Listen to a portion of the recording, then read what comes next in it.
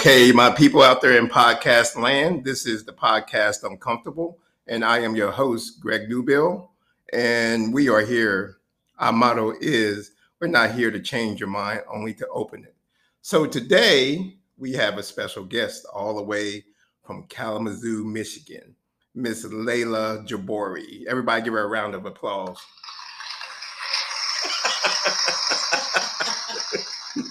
Okay, Layla, so let me give you a little background about how I met Layla.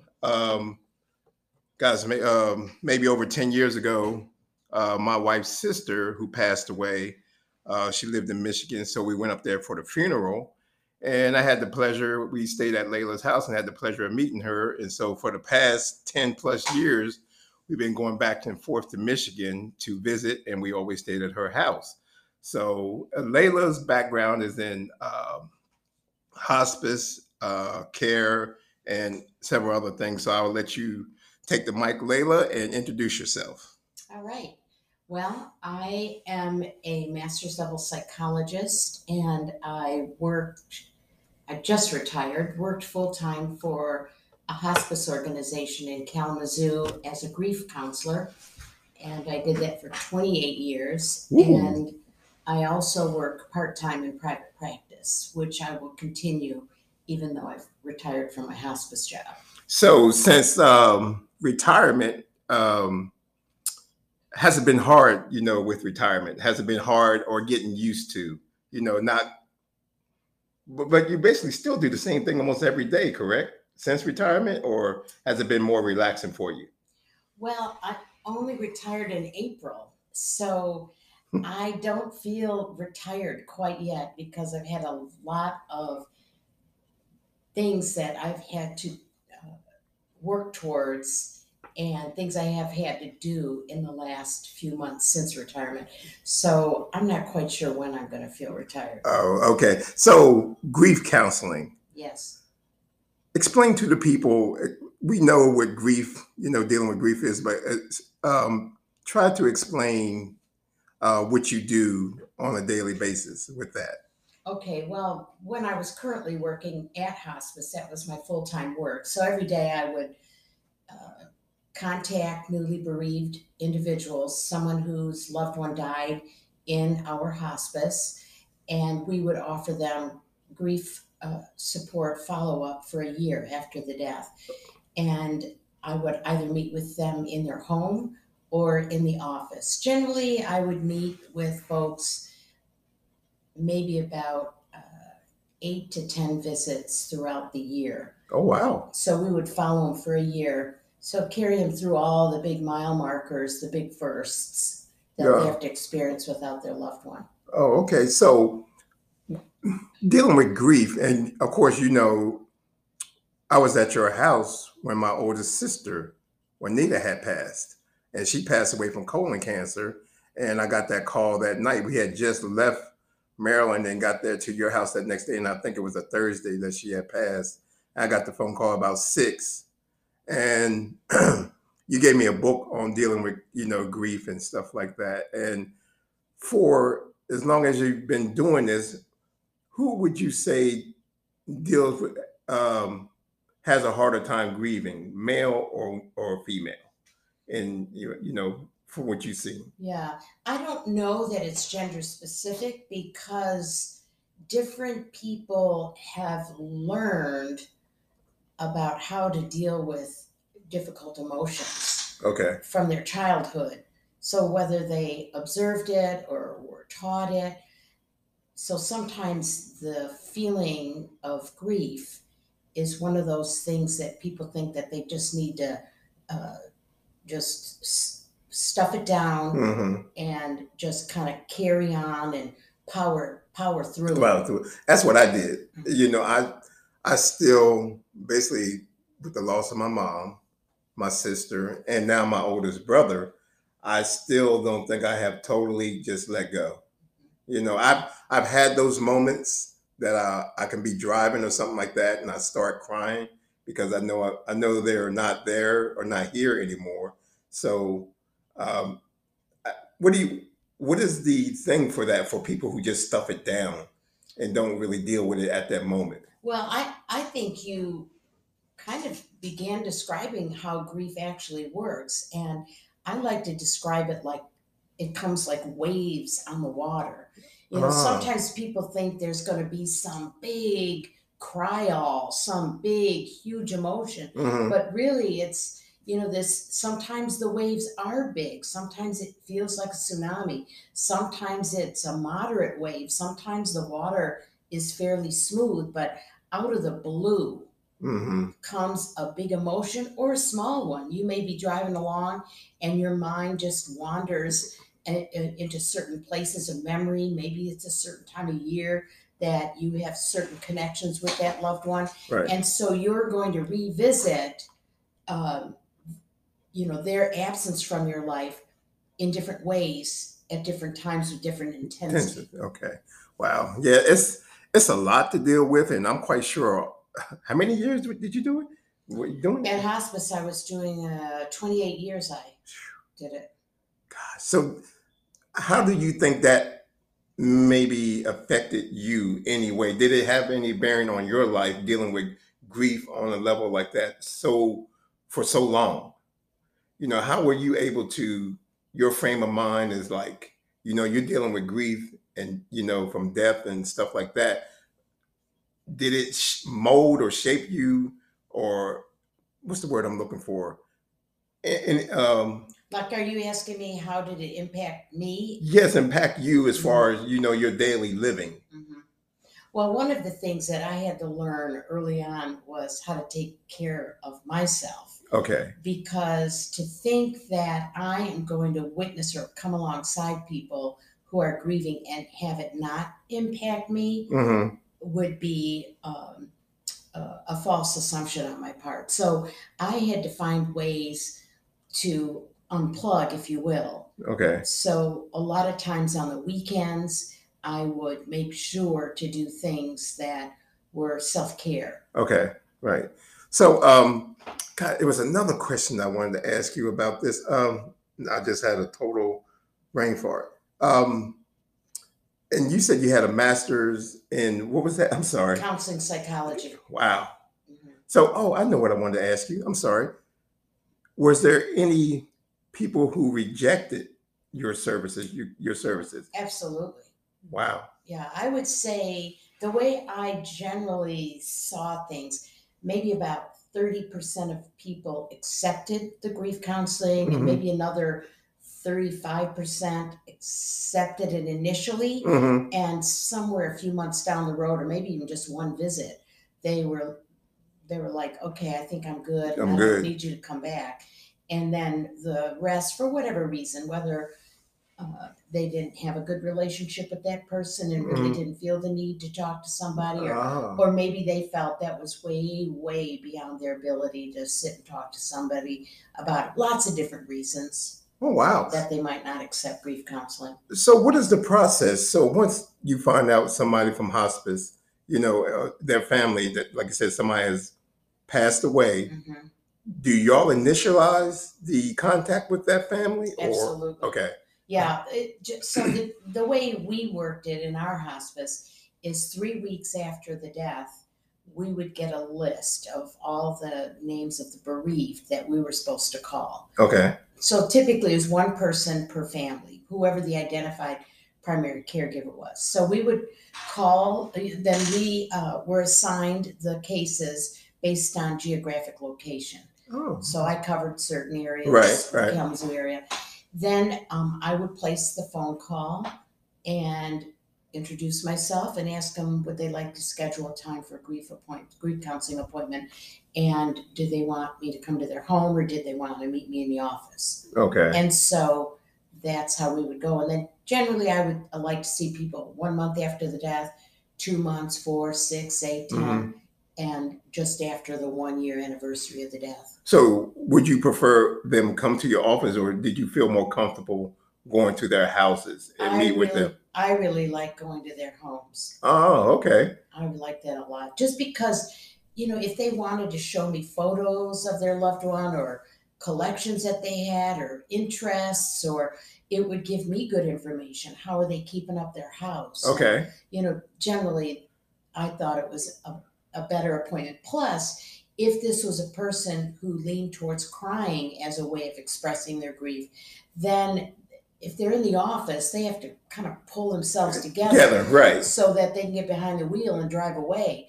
If it's in their home, then I'm the one who leaves, and then they could still process Process their that emotions. emotions. Man, that is powerful. So dealing with psychology, right? Hmm. And the big thing today is mental health. How do you think that's going? Is progressively getting worse in America from what you've seen in your region, and as a whole from what we see on social media and any type of media on TV, magazines, or anything? What do you think this? How is it? Well, COVID definitely has had an impact Yes. because of the early on pandemic when you couldn't be with your loved one if they were in a nursing care facility or if they were in the hospital. So that idea of, and families were apart from each other, couldn't visit each other. Right. So that has an impact. Um, the other thing is the kind of support people used to get from their families. Hmm. Families are living further and further apart. Apart. And even though we have all this technology and ways to stay connected with each other, it's not necessarily a intimacy connection. Okay. The relationships have gotten more superficial. Right. Because, well, we see that now because, like, for instance, family reunions, everybody used to get together, it come from near and far, we get together. And that's not really happening anymore. I mean, it's just like right now, we live in a neighborhood, our neighborhoods, we barely know our neighbors, Right. and it used to be, what was the term? It takes a village. Right. Now it's just like, take care of your home, and now you got to worry about your neighbor because you don't know what's their state of mind. And that's kind of, what's the word I'm looking for? That's kind of, I want to say not wrong, but I guess it's just the way things have progressed. Right. I mean, even simple things like families that would sit around a dinner table Yes. and have family dinner, and they would talk. How Right. was your day? Right. And if they had any issues going on. And so, more and more households are not even having dining rooms. And so, That's true. there's no sitting around a table looking at each other because there's something powerful about eye to eye contact. And that's one of my concerns about young people growing up, just solely communicating through texting or just through technology. Because I remember years ago I read this research, Mhm. or I heard a speaker talk about the right frontal occipital lobe, which is a part of our brain that's responsible for the joy center, and it's only stimulated through eye contact. And so they did some studies with children growing up in orphanages or children who grew up with parents who did not do the eye contact. Mhm. Children who had parents that played with them did peekaboo. Peekaboo Right. is a very therapeutic thing to stimulate the joy center. And so how our children, because even if you did a virtual call, that's not eye contact. That is true. And bringing back to what you said around how families used to sit around the dinner table and you can talk. Now it's just like you said, there's no more dining rooms, so there's no sitting around and talking. Going back to my childhood, thinking about that, we used to sit around the dinner table all the time. Gosh, wow, times have changed. So, Yeah. what is the? It was more I really wanted to ask you about, dealing with and you live in Michigan, and when it's wintertime and dealing with grief. So I assume it's more Zoom calls than anything. Well, you can probably get around because they take care of the roads. But going back to COVID, I think when I had it, it definitely messed with me, excuse me, psychologically. Hmm. So did you find that more in some of your patients that you talk to? I don't, it's hard for me to describe how it really messed with me psychologically, but I think I have a good sense of knowing that it did because my thoughts were so confused. So I don't know if you can touch on that. If you had any, dealings with that from people with COVID. Well, one of the things that I know, I mean, because of the isolation, and Yeah, especially people who lean more towards being extroverts and they need the support of other people. people, right? That Me, there was the struggle. Now, people who lean towards introversion, they were okay with the not connecting socially with folks. And a matter of fact, they were okay with with phone calls versus virtual calls. When ah, initially that's what we had to offer people were just phone calls because and it wasn't until later that our agency told us we can do these virtual calls. But uh, yeah, I think that the fact that people were not connecting socially hmm as much because of COVID, that affected the whole isolation piece and not being able to get the kind of support. Back in the when normally your loved one dies, people stop over and visit, yes, take you out to lunch or yes, dinner, bring food over. right, The memorial, the funeral, all that stuff was absolutely you know put on hold. yes. So now people are having their memorials 6 months, a year Yeah, later, later. yeah, because that's what we're doing with my oldest brother. So with the grief thing now, how, um, hospice, with the hospice aspect of it. Now, when my sister was dying of colon cancer, they've stopped the treatments and everything of the chemo, and they sent her home, with hospice care. Mhm. Can you elaborate or speak on some of the things that the family members who had to take care of that person, the hardship of that, or dealing with that, knowing the end factor is going to be death Mhm. for that person, dealing with that sick person, and it takes a strong person to do that. Uh, can you speak on that, about that? So I think you bring up an interesting point, because there's always this conversation in grief groups where people talk about, is it better, is it easier to grieve after someone dies suddenly, Hmm. or this kind of caregiving experience in the home? Right. And they both have their own trajectory of how we grieve. The thing about the grief journey after you've cared for your loved one in the home is that the more of your senses that are involved Hmm. in caring for a person, you're going to re-experience things. So whether it's seeing them becoming more and more fragile, Incapacitated. more Right. and more incapacitated, less and less able. Hmm. Maybe some of the sores that they might have, Right. or some of the events that take place in the aspect of caregiving might be somewhat disturbing to some people. Right. Someone who's in the medical world, they just look at that as part Daily of operations. exactly. Right. Whereas a family member that might be witnessing their loved one having pain and thinking that they're suffering, that's one of the big things that I've had to deal with is if there's a perception that my loved one suffered and I didn't do anything to alleviate that suffering, Hmm. then it kind of throws them into this, what I call the guilt and shame cycle. People will often say, I feel guilty that, and that's a common emotion that I deal with people, even in my private practice, that I deal with people that are grieving. That feeling of guilt, and I try to explain to people there's two kinds of guilt. There's real guilt and Hmm. there's false guilt. Real guilt is doing something, not doing something, saying something, not saying something, intentionally to hurt Right. that person. I'm Person. doing it willingly and consciously.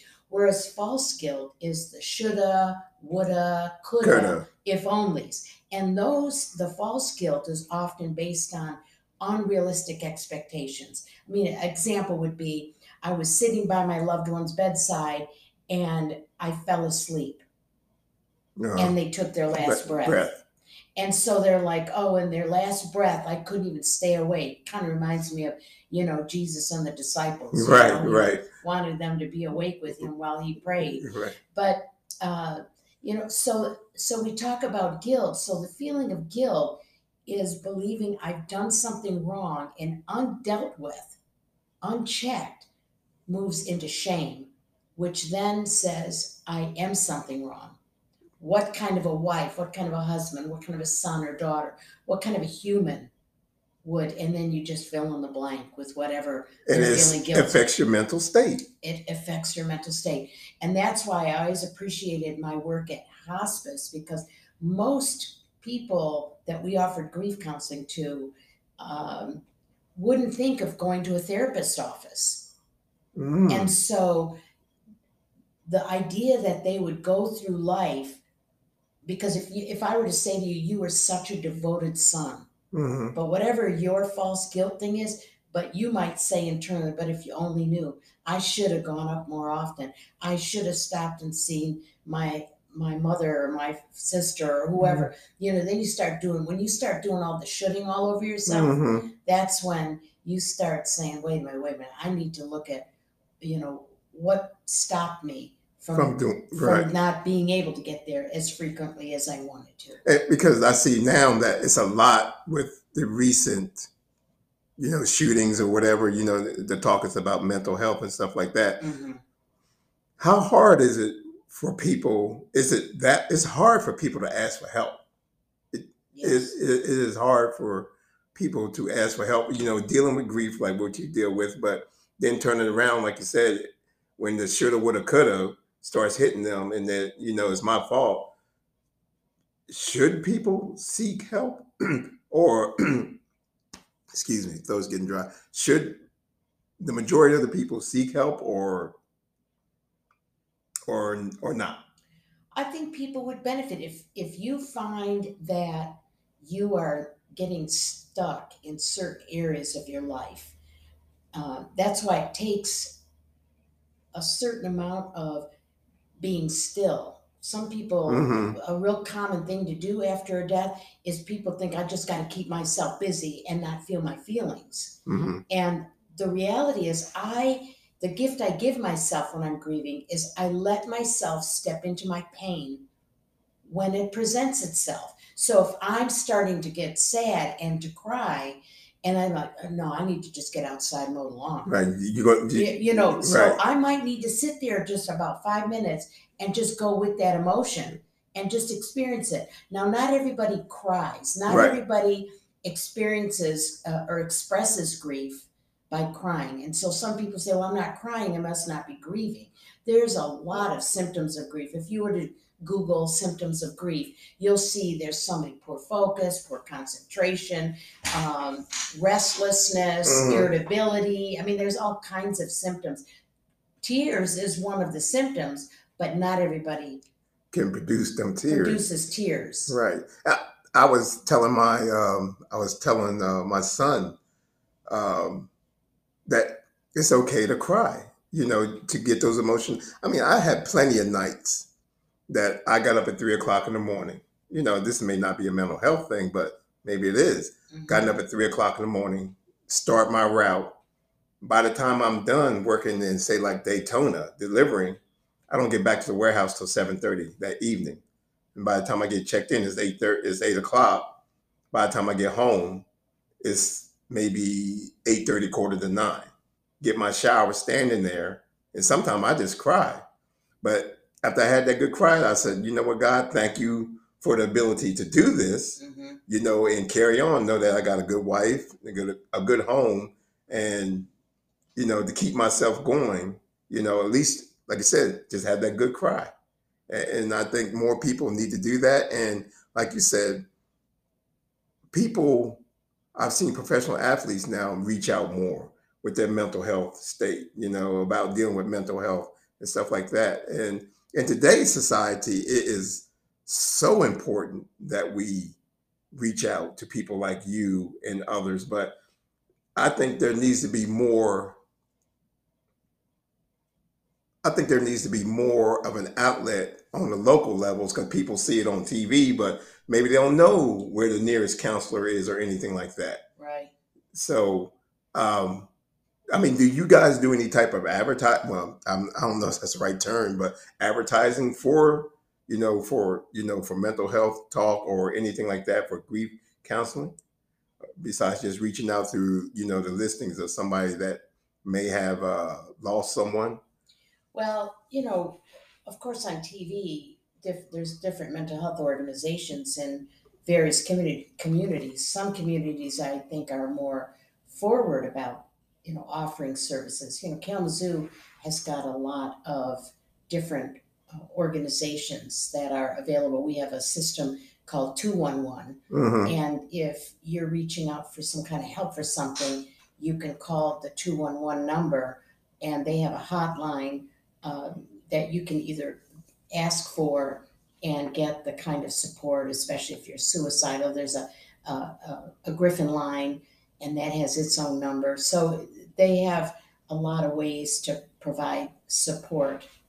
But I think you also brought up an important point, Greg, is that we grew up in a culture where it values a certain level of stoicism when it comes to emotion. Hmm. If you look at some other cultures, I grew up in a Middle Eastern culture, Right. and in that culture, at a funeral, people are just going to wail. They're going to wail, they're going to cry, it's acceptable. And there are other cultures that it's okay. And Hmm. you could see certain cultures hold value and just kind of be tough and Right. strong. Right. And being tough and strong is not about, if you're not, it doesn't mean you're weak. Weak. Right. Right. It just it's kind of like if you all of a sudden had pain in your chest and it radiated up your neck or down your arm, you would know that, wait a minute, I may be having a heart attack. I think I need to call 911. Right. And so, or if I have neuropathy in my feet, uh, and I know I need to take care of my feet and Hmm. have a podiatrist cut my toenails. And so, for our body, we know that there's certain things that we have to do to take care of so we don't get ourselves in trouble. But Right. when it comes to our emotions, somehow that ends up being on a different level, Different different level. playing field. Right. It's amazing. So we got each segment is 30 minutes. Now we got 2 more minutes. Would you like to stick around and maybe do like 15 minutes more? We take a break and do 15 minutes more? It's up to you. I would love to. Okay. So we're going to take a break and we're going to stop this recording and we will be back in a moment.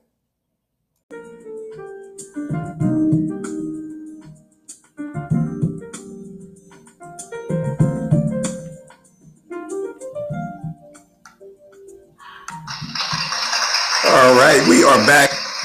Okay, audience, settle down, settle down. We are back with the second segment with Miss Layla Jabori, and we're talking about grief counseling, and hospice care and mental health. So the first half was the first 30 minutes. We spent a lot about the grief counseling, mental health, and going back to grief counseling. So people who may have died, had a loved one die by suicide, um, as far as speaking with them or getting in touch with them, is that on a different level? With somebody, we know somebody's going to die, dealing in hospice care, but what if a loved one commits suicide? How is that? So if someone's loved one died by suicide, there often is this factor that we call the preventability factor. Hmm. And that still falls under that guilt and shame that I Okay. talked about earlier. Right. So it's a natural thing for people to think, why didn't I catch certain things? Why didn't I notice that they were spiraling downwards? Is there something I could have done to prevent them from terminating their life? And so that can be very difficult for a grieving person. And so we still have to deal with the guilt shame Hmm. issue, because what kind of a wife or mother or father wouldn't know that their child or their loved one was hurting so bad Okay. in order to stop them from doing Doing that? that. Right. And So, then depending on the nature of the suicide, did they find them? There's a lot of factors. Did they find them? Did how were they told? What's their own personal mental health and how they deal with difficult things? There's a lot of factors that affect how a person grieves. Then you also have the issue of death by suicide is often and still stigmatized. And so the fear of saying that my loved one died by suicide, it's like I don't want people to either judge me or judge their loved one. Right, exactly. So that I don't think in my lifetime I have known anybody, who has taken their life by suicide. But so is the grieving longer for that person who may have found them, or was or extremely extremely close to that person? What is their level of grief? Do you find it to be higher?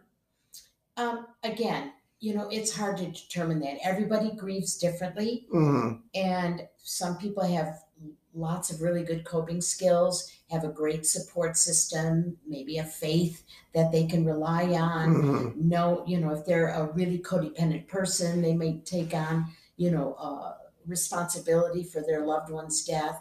And so it's hard to say. And then when you say, do they grieve longer? There is this implied idea that people often have that there's a length of time we grieve. Right. And I don't believe that, when the media uses words like closure and getting over, I don't believe you ever get over a death. Right. What I see is that the intrusive thoughts and feelings that you experience initially after a death begins to get softer. And probably one of the metaphors that I will often use, I will compare the grief journey to being put under anesthesia. And so at the time of death, there's a numbness that comes over you. And just like anesthesia, the numbness, you slowly come out from under the anesthetic. And so you're going to feel pain further down the road than you do initially after a death. So that's why some people get confused. Why am I feeling worse at 4, 5, 6 months after the death than I did initially after the death? And so that idea of it is a healthy thing, because the anesthesiologist does not want to come to your post-anesthesia recovery room and you're still completely under anesthetic. Right. Because that's not normal. Right. So they want to see you coming out from under it. Well, at 6 months, 4, 5, 6 months, as a grief counselor, I would expect that you're going to tell me I'm having more intrusive thoughts and feelings now than I did initially after the death. So putting that in the context of death after a suicide, sometimes people stay in that numb, shocky place a lot longer. And even with somebody, let's say they got diagnosed with some kind of stage 4 cancer, 1 week later they were hospice appropriate, and maybe a week or 2 weeks later they died. And, that would be considered a sudden and unexpected death. And so sometimes their grief journey, they'll be into that numb, shocky place for a more prolonged period of time. So, and again, everybody's different. Right. There's a masculine and feminine grievers, or another way to say it is intuitive versus instrumental grievers. And that's the work of Ken Doka and Terry Martin.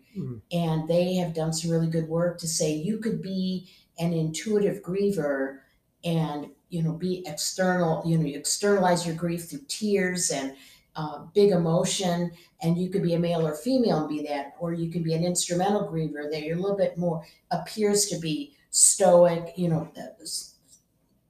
not weeping. If you do have tears, it's typically by yourself. So, when we introduce the style of grieving, that's a whole nother conversation. Wow. It's definitely a lot to to think about, because I was thinking about, my part of seeing my sister when my father told me, that my sister had colon cancer. Well, let me rewind the tape a little bit. Um, Me and my wife, Tamara, my sister kept saying she wants to see her new sister-in-law because me and Tamara just got married. I'm like, okay, we're gonna get there. We're gonna get there. So we got there, and I seen my sister. I haven't seen her, God, in years, and I noticed her skin complexion was dark. Mm. I'm dark skinned. We were all dark skinned, but hers was like, extremely dark. But I'm just like, oh, okay. Then the next time we had came there, my father told me that she had cancer, and I think it had hit her liver. She had a colon cancer, and when I got there, my aunt was over there, and everybody was. She was under hospice care because chemo wasn't working, and they said be prepared when you go upstairs to see her because she's not going to look like your sister. And when I got up there and I seen her, and she knew it was me, I broke down and came downstairs. They had to carry me downstairs because it was so painful for me to see my strong older sister like that. Mhm. And we had just reconnected because for years, me and my sister did not talk because I was I was that guy that, they thought I was mean or whatever, but I wasn't. I was just protective of my parents or whatever. I just thought we all could have done better or something like that. And plus I was away in the Navy and stuff like that. So, but then once we connected, I'm like, I missed all these years. Now I get to catch up. Right. Then I didn't because, she had her daughter who looked just a spitting image of her. I'm trying not to cry, people. And and I went up there on my own one time while she was still battling, but we rode around, me, my dad, and her, got fish and all this other stuff together. But the next thing I know, like I said, over your place, she was gone. And for me, dealing with that type of, like you said, why didn't I, what kept me from connecting with my family, and then all of a sudden they're gone, and then the grief comes in. I'm still not really had that moment to grieve for my mom because the suffering for what I was trying to say was the caregiver, and um I got all lost. I'm sorry. um That it happens when you stir up emotions. Yeah, when you stir up emotion, Yeah. it's just like when you're that caregiver Mhm. and you think, you know, that person is gone and your family member is gone. I don't even know where I'm going later. I just got lost because now I'm just thinking of her Mhm. and my mom and everything else. And I'm trying to get it to the point where you can give me advice. But So this comes in where I hear you going is that what stopped me from that whole yeah, shoulda woulda coulda. yeah. So why did I hold on? What did I hold on to? So that's the thing. When I look at yesterday, based on the knowledge I have today, Hmm. sometimes we overlook the details of life. You're in the Yeah, military.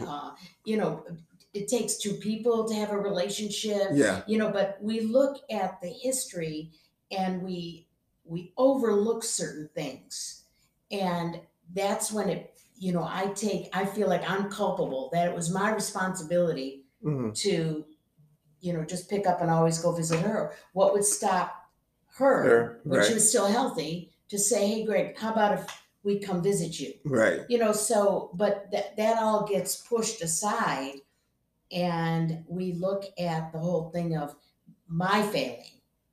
right, And so we have to be gentle when we look back at the past and realize, okay, what were the things that stopped me from being able to see her more frequently? Why didn't we reconcile right, sooner in our life? right, And to me, it's like, okay, if I need to take some ownership for some failing on my part, let me learn from it, because it doesn't do good to beat myself up. Oh, right. So let me use it as a teacher. Let me learn. Let me be a student of this Hmm. and develop a new way to live my life, that I'm going to keep short accounts with people. I'm not going to hold grudges for years Right. and distance myself. That's what I did. I Hmm. held grudges for Hmm. years, Hmm. and it wasn't productive on any on either side. So like I said, it's just the fact that people like you are, people, people use the term hero in the wrong content and stuff like that. But people like what you do on a daily basis, taking your time to help others grieve and to talk. And that's the main thing, is communication, I guess. And it seems like we have all the tools to communicate now with social media and all of this, but we're failing as a society to connect with each other. Exactly. And that I was just ready to share in the book of Hebrews. It Hmm. says, "And let us consider how to stir up one another to love and good works, not neglecting to meet together, as is the habit of some, but encouraging one another, and all the more as we see the day drawing near." And so it's just like, to me, that's an important verse where it reminds us, let me consider, how can I be an encouragement to you? Right. And you know what? Like today, you were an encouragement to your son. You put a whole bunch of stuff together to Hmm. go take to him to help him out. Right. And so these are these things that they don't have to be huge things that we do. Sometimes it's a This- card, sometimes it's a call, right. sometimes it's, just a visit over the fence with your neighbor. Right. Right. Gosh. And like I said, and in today's world, it just seemed like we're recently seeing it with, what's going on in today's society. Is like you don't really know who to trust, or you're scared to go out because you're not, with recent gun violence and stuff like that. And we're not all going to see eye to eye on certain things, but as far as, like I said, the ability to communicate with each other is meeting each other more than halfway. Right. So I don't know, but this is one conversation I definitely wanted to get in with you. And like I said, we've been trying to get Layla. My wife and I have been trying to get Layla here in Florida for so long. She's truly a gift from God. So we definitely appreciate her being here. We definitely appreciate her kind words and stuff like that. So Layla, if there's anything that you want to say in these last minutes, or give out information to our listeners on maybe how to contact a grief counselor, or just somebody to talk to if they have issues. So the floor is yours. I guess my biggest thing, if it's a grief issue, contact your local hospice to find out if they have any recommendations on who you can go talk to. Oh, okay. Okay. So like I said, we're going to end it on that note. So, like I said, if you got any information, I will leave it. If I have any further information, I'm sorry, I will leave it in the details of this podcast. You know, some maybe local area hospitals or hospice care. And if you're any region across the country, or who's listening to this, like I said, just reach out, and hopefully we can point you in the right direction. So this is Greg signing off with Layla. Layla. We are glad we had this conversation. So people, once again, take care of yourselves and others, and be kind to each other. Thank you.